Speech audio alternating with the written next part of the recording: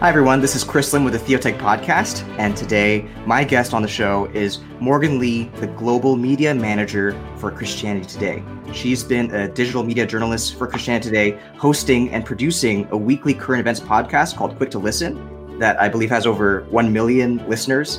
She currently leads the translation team for CT Global, an initiative seeking to elevate the voices, perspectives, and stories of Christians from around the world. And today, we're going to be talking about digital transformation and the global church. Morgan, thank you so much for joining us on the podcast today. What's up, Chris? What's up? Thanks for having me. I'm glad to be here. Just to give a bit of background, we have some mutual connections, I believe. You're friends with Adam and Chris at the Device and Virtue podcast, which is also kind of a theology of technology podcast. Anything you want to say about their podcast real quick? Yeah, apparently their podcast is premised around them fighting a lot, which is just, very on brand for my relationship, especially with Chris as well. And I love them. You should listen to the podcast. They talk about lots of really interesting, thorny, complex issues. I'm giving them free publicity right now. What can you say? I am too, actually. Yeah, the Theotech podcast, You also tell me about the Quick to Listen podcast, the current events news podcast that you host. Every Wednesday, we drop an episode of Quick to Listen. It is a podcast where we try to go beyond the hashtags and hot takes. But essentially, that means that most people have really strong reactions when current events come out. And they don't necessarily get a chance to talk to experts or to hear from folks that are really people who have paid attention to something for a long time, or maybe practitioners in something. And so my job in Quick to Listen, one, I'm the host. And so I work with my co-host to have a conversation with whoever we bring on. But I also look for a guest that I feel like is going to be able to be a little bit above the fray, so to speak. There's usually just, as you can imagine, every single week, there's some sort of giant news event that really solicits this really strong reaction. And we really want to give Christians tools to have much deeper conversations with folks. Mm-hmm. Yeah, that sounds so relevant because there is so much noise out there and it's hard to kind of cut through the noise and really know what to trust. Absolutely. And sometimes I think that there's way too much willingness to listen to what celebrities have to say about something. And I don't just mean movie stars. I mean, within our own Christian world, there's celebrity pastors, but they're not necessarily experts, right? Or they're not necessarily people who have been able to live something close hand. So for instance, in this last week, we talked about the death penalty, right? And there's lots of Christians that have opinions about the death penalty, but I was really excited because we were able to get someone who is a public defender and who works with clients who have done some really heinous things, and who herself is a family member of a victim. Her sister was murdered by someone about 30 years ago. And so she was able to bring her expertise as someone who is in the system with others, and also who is someone who has lost someone in a very, very heinous way. And combining that with someone who also thinks really intentionally and deeply about their faith, I think ends up being a really big gift for our listeners. Yeah, absolutely. I wanted to ask specifically about CT's global initiative and how you're able to tell the stories of what God is doing around the world. I know that traditionally CT was an English publication, and now you guys are trying to be the central nervous system for the body of Christ, I heard, which would be the global body of Christ. Yeah. What has that process and initiative been like? So translations are something that we have leaned into hardcore in 2020. Whenever people hear the word global and journalism, they assume it means a lot of travel. And honestly, most years that is the case, and that's what it's going to mean. This year, obviously, COVID really sunk a lot of folks' plans to go different places, including mine and my colleague, Jeremy Weber. Not only was the U.S. restricted from going to some of those places, on top of that, just many of the events that we would have gone to, global congresses or conventions, those are just not happening. Last year, I had the chance to go to 2 different conferences. I went to one with the Evangelical Fellowship of Evangelical Students, International Fellowship of Evangelical Students, which is basically, if folks are familiar with InterVarsity, it's their international parent organization. And there were folks there from over 150 different countries, right? So that conference was in South Africa. In November, I went to Indonesia and went to the World Evangelical Alliance's also every 10-year Congress, for lack of a better word. And there were people there from nearly 100 countries. That those seem like amazing, wonderful dreams from very far away, to think about the number of people that were represented there and how easily, in many ways, people got there, right?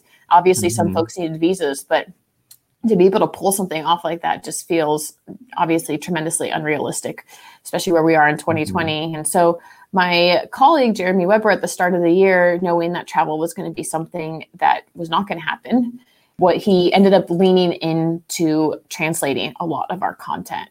Boy, we have translated so much stuff. We are going to finish this year with more than 350 translations.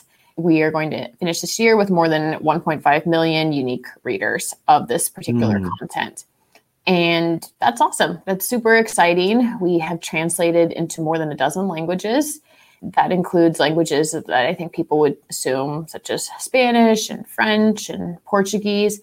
It also means really niche languages that of folks who've gotten in contact with us. So, for instance, we have a team that translates our articles into Catalan, which is the language that they speak in Barcelona, which is in the larger region of Catalonia. And we also have folks that translate into Gallego, which is known in English as Galician. That's the part of Spain that is right next to Portuguese. And so we have really had a broad appeal in terms of both folks who want to read our content, but also are interested in translating it as well. And so that's been really exciting to up all of that and to be able to encourage folks. We have this translator intake form, for instance, that asks different people questions, right, about how they got connected to us and how they found us. And many people, of course, who are volunteering to translate for us talk about how encouraged they are to see that we're translating into their languages. And so I'm just really excited that we have that opportunity to do that. On top of that, I'm so excited that we've been able to get in touch with coordinators who are interested in really giving people an experience of reading our content at a very high quality. I think no one's really interested in low quality translations. And so that's also just been a blessing to find like-minded people who want CT to be communicated in an excellent way. We're going to be able to link in the description to that form, that volunteer intake form after this podcast. So we could recruit volunteers for you too. And I know for our end on Theotech, we produce that software platform Spiffio for translation. I was just going to say, should we talk about that? Let's talk about that. How's that been for your team to be able to use that? So I don't know how much you talk about Spiffio on here, Chris, but for folks who have not used it before, essentially Spiffio is what many translators have used as kind of the first draft. And then Spiffio more or less creates a line-by-line generation where you can essentially make the edits to the translation that you're looking at. And it allows you to not necessarily lose your place as easily as you might. It allows for far more sentence by sentence type of translation systems. And it's something that most of the volunteers that have come through us have been able to use. And then we've in turn given you guys feedback about what's working, what's not working. And I think we've made both of our stuff a lot better as a result. Yeah, it's been great to have that feedback and to see kind of that system play out. We kind of call it community sourcing translation because, there's the translation agency approach, which is quite expensive and difficult to localize your content with. There's the crowdsourcing approach, which is kind of hard to manage. And I think CT is great for being in that kind of middle zone where you have a community of subscribers who really are passionate about your message and your platform, who you can trust and you can onboard it this way so that you can scale out translation affordably for many different languages. So it's been really great to work with you and your team to kind of see that process develop and play out. And we're continuing to make innovations. We're continuing to improve the translation. I think we swapped out translation engines a couple of times just because we're discovering that this one's performing better and there's less edits that your volunteers have to do. Just working on more and more automations. One day we hope to be able to automatically generate a podcast off of the translations, like a recording that you can just publish and really cool things like that. Really cool things. So I hope Spiffio can become a part of that central nervous system for the body of Christ. It's like, some of those nerves, and you guys are the information transmitted across those little nerves. What's interesting is that around the time that I started using Spiffio was also around the time that I wrote an article about Bible translation and the ways that machine-assisted technology was playing a role in being able to really work with, I would call them super niche languages, right? To kind of accelerate their efforts. And so I think that we're in this really interesting point right now where Christian ministry, which includes Bible translation, but also stuff like ours, and machine learning / AI are kind of converging in ways that I think people who are listening to this podcast are probably going to be in some ways biased in favor towards. I think it'll be an interesting discussion. I mean, part of the reason I did an article, right, is because there's very strong feelings about how machine-assisted technology can be used to translate the Bible, or what are the limits? You know, where can it be a huge help, but also where does it take a human to kind of come in and figure out how to finesse a particular sentence or so forth. But I am definitely interested in watching this discussion and seeing where it goes. Yeah, it's actually been interesting. I've been involved in kind of the machine translation field for like a decade now because of my master's degree was in this. And I actually did a research paper that was trying to see how can we apply those techniques to support the 6,000 languages in the world that need a Bible in their language. And we did an approach that was kind of lexical semantics, like word-based translation, where the problem with the word is that it can have multiple meanings, like the word bank can refer to a financial institution or a riverbank. And so we invented a UI that lets people kind of pick which particular meaning they meant, and it improved the quality of the translation. And I've seen some approaches in Bible translation that kind of try to integrate that with a meaning representation of a word, that by picking the specific meaning that you mean for every single word in the Bible, the automatic translation you get out of it is a much more usable and readily usable for people to then edit, and for these minority languages to edit, where there's not very many resources that you can use to train a machine learning model on. Wow. So there's been some interesting research in that field. I think that was the Bible Translator's Assistant project. I've been kind of watching the field. They're one of the smaller players, I think, but their research approach makes sense for low resource languages. And then the second one was kind of Google and others have been trying to create a multilingual AI language model. And the idea is, if I use the data from, let's say, Bahasa Indonesia, the Indonesian language, which we have a lot of data for, but then I also train it on some data where I have a lot less data for, like one of the minority languages, one of the tribal languages of Indonesia. The machine learning model can use the knowledge it gained from the major language to actually produce better translations for the minority language where it has a lot less resources. So I just throw that out there to talk about some of the research, because I think it is fascinating to see how the innovation is going. And I think that we can see the Bible translated much faster into all these languages as a result of work being done by Christians and even people in just the industry at large.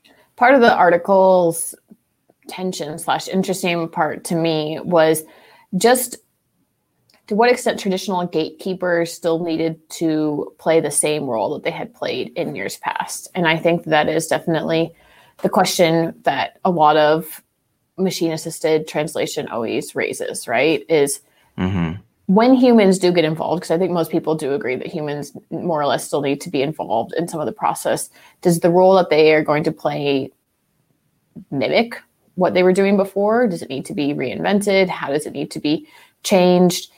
The exciting part from a Bible translation point of view, right, is that ostensibly you don't necessarily need to have a team from the outside coming in, learning the entire language, then being able to kind of, in some cases, like alphabetize it and so forth. You can ostensibly be able to equip the people who are already there on the ground to be doing stuff, or at least it takes far less energy to kind of get it in the hands of locals, right? I think that for many folks in the Bible translation community, there are a lot of best practices that they've used. And so this type of model may not necessarily look similar to how they've done best practices in the past. And I think that's like why I'm really interested in is, what will best practices at the end of the 21st century look like around this? And what ways, is technology going to just continue to surprise us and how this looks? Yeah, those are some great questions. I have my opinions and thoughts. I was hoping that Spiffio would help with Bible translation indirectly. I was dreaming that, local churches on the frontiers could be translating their sermons every single week into a local low resource language. And then over the course of a year, you'd end up having enough data to start training machine translation models off of. And then if a pastor just preaches through the Bible, then eventually you're going to end up with translations of things around the Bible that are already good for that local language. And you just kind of incrementally have it happen just naturally to the rhythm of the church. And in that way, it would be kind of aligning almost like a flywheel where it can go faster and faster. With the more churches that are doing this, the more data you get and the better quality translation you get out the other end.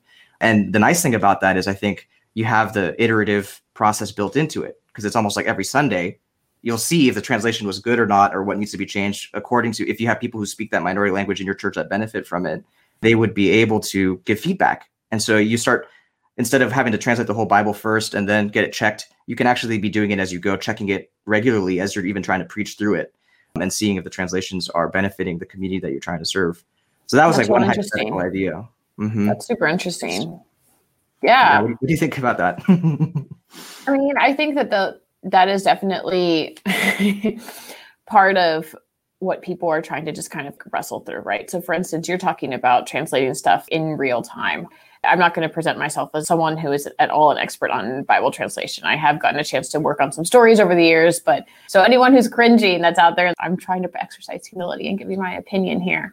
But it does really seem that there's this sense of wanting to make sure all your I's are dotted, your T's are crossed before you put something out in the world. And so I think a much more dynamic approach would really make some people really uncomfortable, and at the same time, one thing I think that is really cool about some of these more local efforts or something that's in real time, right, is that people passion and excitement cannot really grow through that because you're seeing it kind of come to life before your very eyes. And I think that can be something that is really encouraging. I did want to just also put a plug out right now for our cover stories for our Jan-Feb issue. So we have a piece that is called "When a Word is Worth 1,000 Complaints and When It Isn't, Bible Translation is More Than Just About Technical Accuracy." So people want to keep reading about Bible translation, which I'm sure there's some folks in here that are. Our cover stories in January for Christianity Today are about this particular thing. And so if you love to just kind of wonk out on these things, there's a lot more there that you guys have done. Yeah. Yes, and of course, this article is mostly looking at stuff in an English context, right? But it starts talking about the word virgin, for instance, and how things have changed as a result of that particular word. You'll appreciate this quote that this guy named Douglas Moo often tells people: "There are two things nobody wants to know: how sausages are made and how Bibles are translated." Oh, man. Which is great. And I'll just read this one thing in here since it relates to that. "Even though we know that the Bible comes to us in translation, it is nicer to think that every aspect of the book we hold is descended directly from heavens. It's uncomfortable to remember that scholars who compile, analyze, and translate that text are not infallible. It may even be troubling to think of the market forces, biases, and reader response that play a role, even though we remember choosing and buying the book in our own hands. But this much is sure, the scholars who translate our Bibles love God and love Scripture." So as we conclude this little interlude in Bible translation, I think people will appreciate reading that piece. I think that's a very humble way to end that even interlude, because it's true. We are fallible. Even the greatest scholars are fallible, and the preachers are fallible. And so to recognize that it's really the Spirit's hand applying and using the Scripture that is effective is just a humble place to be. And it lets us, I think, be dynamic. Yeah. And so much of language, actually, side note, my mom and I got into a discussion about the F word a couple weeks ago. And I was just telling her that I'm pretty sure, right now that's some of the strongest profanity you can use in English. And I don't think it'll be a curse word in the next 10 years because it's been used so it's so colloquialized, right? And how people are using it these days. And I think that's really true about how language works too, right? There's a crispness that a particular word may elicit, or a certain level of gravity or seriousness or level of profanity that may not stick over time too. And so absolutely the Bible translations and the translations of these CRT articles that we're doing right now are very, very much products of 2020, or the year that they were done in. And the cultural language is dynamic. Exactly. And so if you have a process that's static, you end up not being able to keep up even with how language is changing. So I actually want to take it a little step further, because it's really fascinating to me that we started talking about Bible translation, because one of the big things that I've been working on at Theotech over the past of the summer was the church digital transformation project. Because of the COVID lockdown, so many churches have had to go to purely online virtual forms. And there's been many different approaches to that. Some are just live streams, some are Zoom calls, some are Twitch streams, and more innovative even than that. Yay! And I think it'd be fascinating to hear from your vantage point as a journalist what you've been seeing and what's caught your eye. And also from my vantage point, by beginning with Scripture, we see that, all of our online communities, how can they be centered on Scripture, on the Bible, which really is kind of what defines churches, I think, as a unique community as opposed to just a social one. What are you seeing in this kind of space? Well, I think once again, like every part of COVID in an American context, it depends what state you live in. So definitely at the beginning of the pandemic, almost every single state was issuing stay-at-home orders and restrictions that closed the houses of worship that they were in, which forced in many ways for churches to go online. Now, a lot of states began to reopen. Some of them began to reopen as early as the end of April. Many of them, opened later, May or June or so forth. And now it kind of depends on the state that you live in, how much they allow people to assemble, right? So there's churches in Georgia that have 3 different services and no one has to wear masks. My parents' church here in California, they don't have church. It's still all online, right? Whenever churches have had the opportunity to be in person, I've seen most churches kind of take advantage of that. In Illinois, which is where I have lived, a lot of churches went and filed lawsuits against the governor. And so even though a lot of businesses right now are closed, but churches themselves have not been asked to close, partially, I would say, because of the lawsuits that the government was hit with in the spring. But, once upon a time, again, at the beginning of the pandemic, it felt like everyone was trying to figure out what their virtual strategy was going to be to meet. And I'm not necessarily sure how much of the innovation was there in terms of a conscientious decision of like, how can we be innovative? So much as it was, how can we survive and how can we get connected with our people, right? Having said all that, I have gone to a church this year that I have just been so impressed by how innovative it has decided to be with regards to how it does music. So for instance, we had our Christmas service yesterday and the pastor had sent an email to all the different musicians and asked them, which songs would you like to do? And then people recorded their own musical spots. And then he tied that together with his sermon video. So we had like really beautiful, interesting music. Obviously it wasn't live, but I think there's something that's actually kind of really cool about when you don't make music live, right? About how people can mix their audio in different ways, right?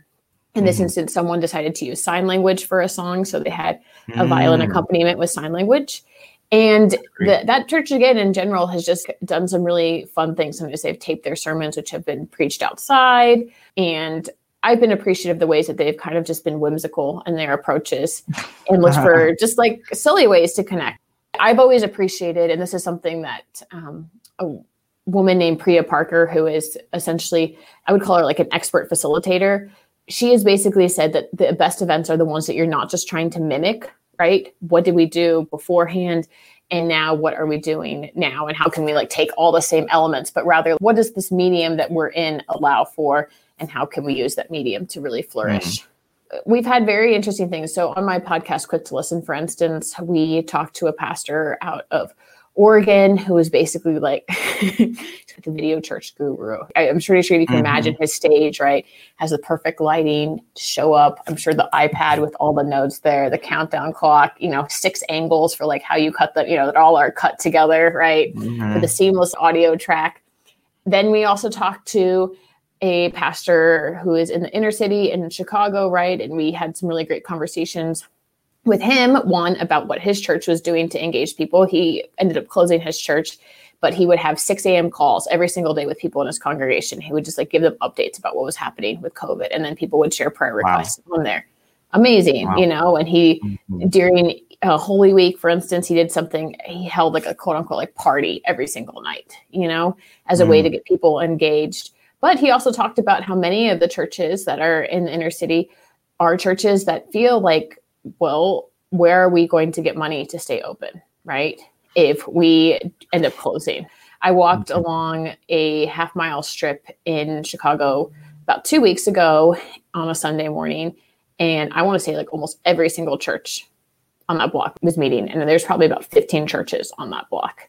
Wow. So a lot of churches, I think, do feel like from a survival perspective, especially if you're in a place where people are less banked or less likely to give online, then you feel some sort of compulsion to do that. Plus, I think most of us who haven't been able to go to church in the same ways that we normally would have do feel a lack of encouragement in our lives.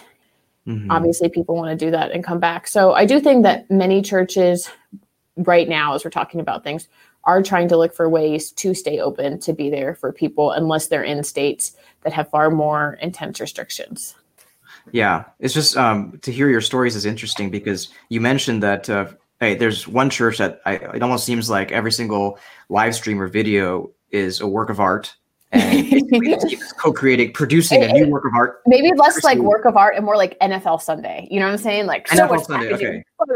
Yes, highly produced and something you could just kind of consume as you wish. If the team that you're rooting for over here, it's the Seahawks, is playing, then you're going to pay attention. Otherwise, you may not. I'm a Seahawks fan. Just saying. Oh, excellent. Okay. Well, I'm glad to go Hawks.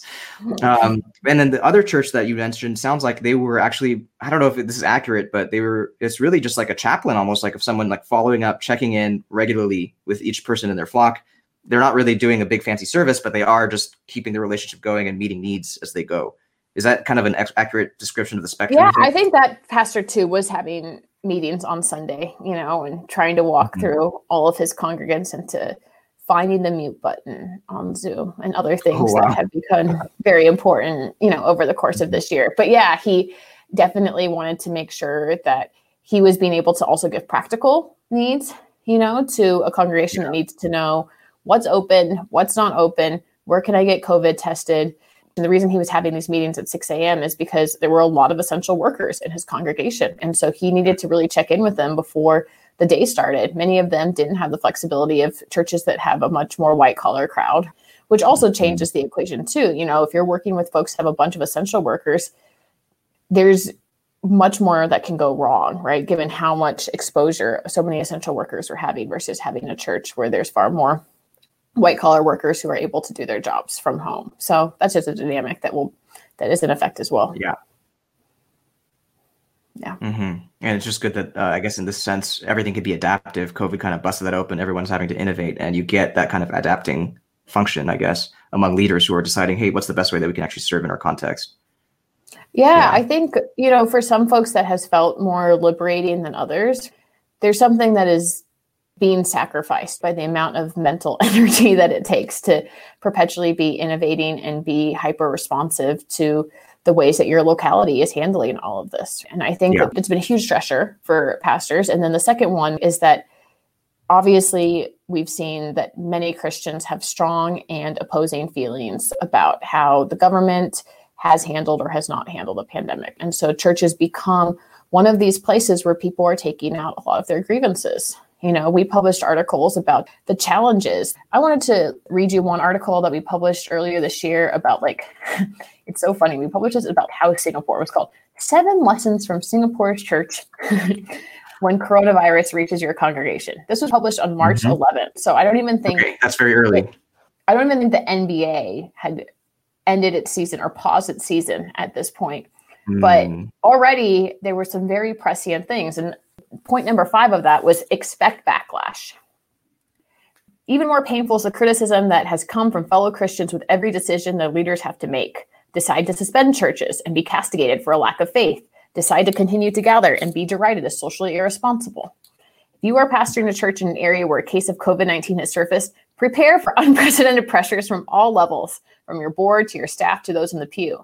They will respond based on their own faith convictions and public health opinions. Prepared to go deeper into prayer than you've ever gone before, and prepared for the reality that your decisions will not please everyone, and prepared to lose members no matter what. So Singapore knew already by March 11th about what that reality was going to look like. And I think there's a lot of church leaders who would be nodding their head to every single one of those things, that they have just felt very much at their limits of who they are able to please and do right by this year. Yeah, that just sounds very exhausting. It's you can't win, basically, is what it sounded like from what you just quoted to me. You're gonna get knocked down on every side. Wow. Yes. Yes. So lift a prayer up for the church leaders in your life this season. Definitely. Yeah. Especially because many of them never went into ministry, to be digital technology people or to handle public health crises or to even really be separated from people that they love for that long. That's definitely a hard part too, is just to not have that regular connection to your congregation, which is what so many people love about doing ministry. Yeah. So one of the things, I'll do a little plug. This past summer with Seattle Pacific University, we created a church digital transformation learning pathway or curriculum that's designed to kind of address those questions and needs for church leaders who really felt like that's not what they were meant to do. What are they supposed to do now?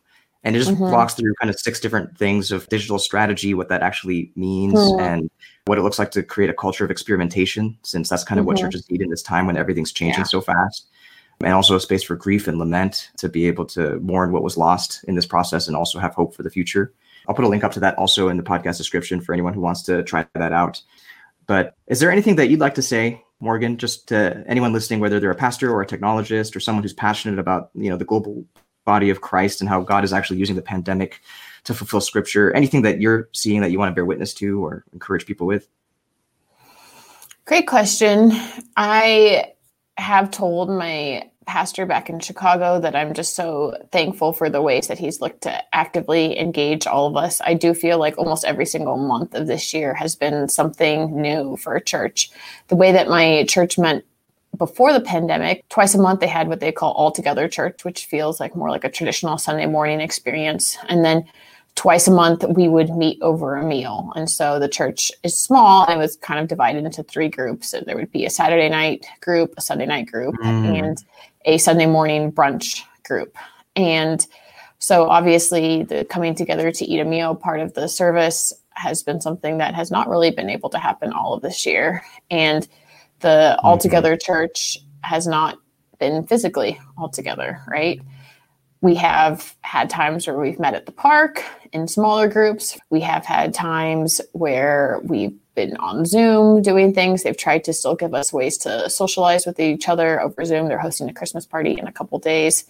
But I've just been really admiring of the continued desire to want to engage with folks. And on the one hand, it's like, yes, it's a church, right? But like my church is small, but lots of people have opinions about what works best for them to meet. And should we have food at this gathering or should we not have food at this gathering? The dinner component or the food component is a huge part of our identity, right? And so in many ways, the pandemic has forced us to go through our own identity shift as a result, to not have this very important thing, which is eating together in each other's homes, and not have that be a possibility. And so I've just been really proud of the fact that we've been able to push through all of this. And I think most Americans, and I would include our church leaders in there, feel like this has gone on way longer than they ever expected.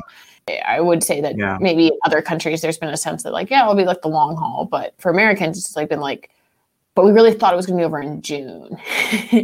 Oh, man. That type of thing, or maybe by September or whatever, the worst of it. And so I just wanted to shout out, obviously, all these different church leaders. I do think that to the extent to which, that this particular article that we published about stuff in Singapore, this is a great time to learn from different people in very concrete ways around the world.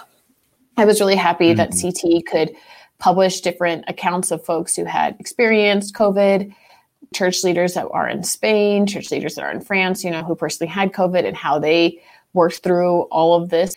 Yeah, I've been most proud of our work when I feel like it's been able to kind of connect people with voices who are not just American. Obviously, America in many ways has struggled more than any other country, especially given the expectations that you would think for this country, right? The gap between expectations and reality is extremely large. And so I think that Americans really know that they have a lot to learn right now. And we're fortunate that we don't necessarily have to figure it out by ourselves, because there's a lot of people who have done it so much better than us. I really appreciate that closing word. Yeah, it does sound like God is using the pandemic to work on our church's identity, that we really are the global body of Christ, that it's not America-centric, and that these voices from around the world don't only have credibility, there's so much that we in America could learn from them. I remember early in the pandemic, I posted an article about a church in Wuhan and how they reacted to their lockdown orders. And it was just stunning to see that a lot of the practices they were doing are just Acts. It's just the book of Acts happening virtually, and people would still go to people's homes just to help the people who were in need of medicine or food and things like that. But the parallels were incredible. And it just felt like, wow, we're really humbled by this. And God's kind of taking us back down to our essentials of like, well, what does it actually mean for us to be following Christ in our community and to be connected to the whole body? I do think that thank Acts you, Morgan. part is actually, I was just going to say one thing, that Acts part thing is exactly where I do think some churches have struggled with to some extent, is that some of the default ways that people love to care for other people have also been the ways that are most discouraged in many ways. Obviously, physical presence is something that I think a lot of people would naturally recognize as a way to support and be with other people. I think a lot of us crave sitting around other people's tables for dinner, right? Or just hanging out on the couch for a really long time, especially for friends that are sick and aren't feeling well. Oh, yeah.